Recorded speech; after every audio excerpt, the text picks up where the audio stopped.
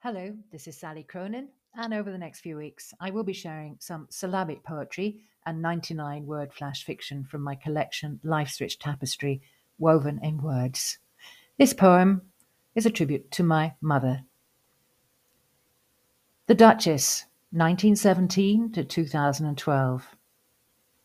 Age did not diminish her love of clothes. She would embellish the plainest of jackets, gracing her neck with silk scarves, usually in shades of bright pink, a colour that she had adopted when a child as her signature palette. Her love of pink became legendary, as did her fashion tips and advice. These included strict instructions in a letter when 90, which jacket she would wear on her last journey. Rose pink, of course, elegant to the end.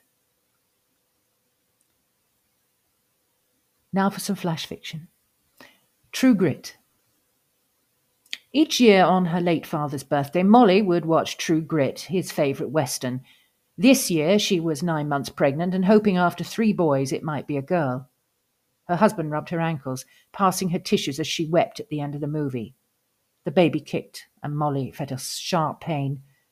"It's on the way, love," she smiled at him. "I'm going to call the baby Matty, boy or girl." "Thank God, I thought you were going to say rooster for a minute." Laughing and excited, they headed out of the door.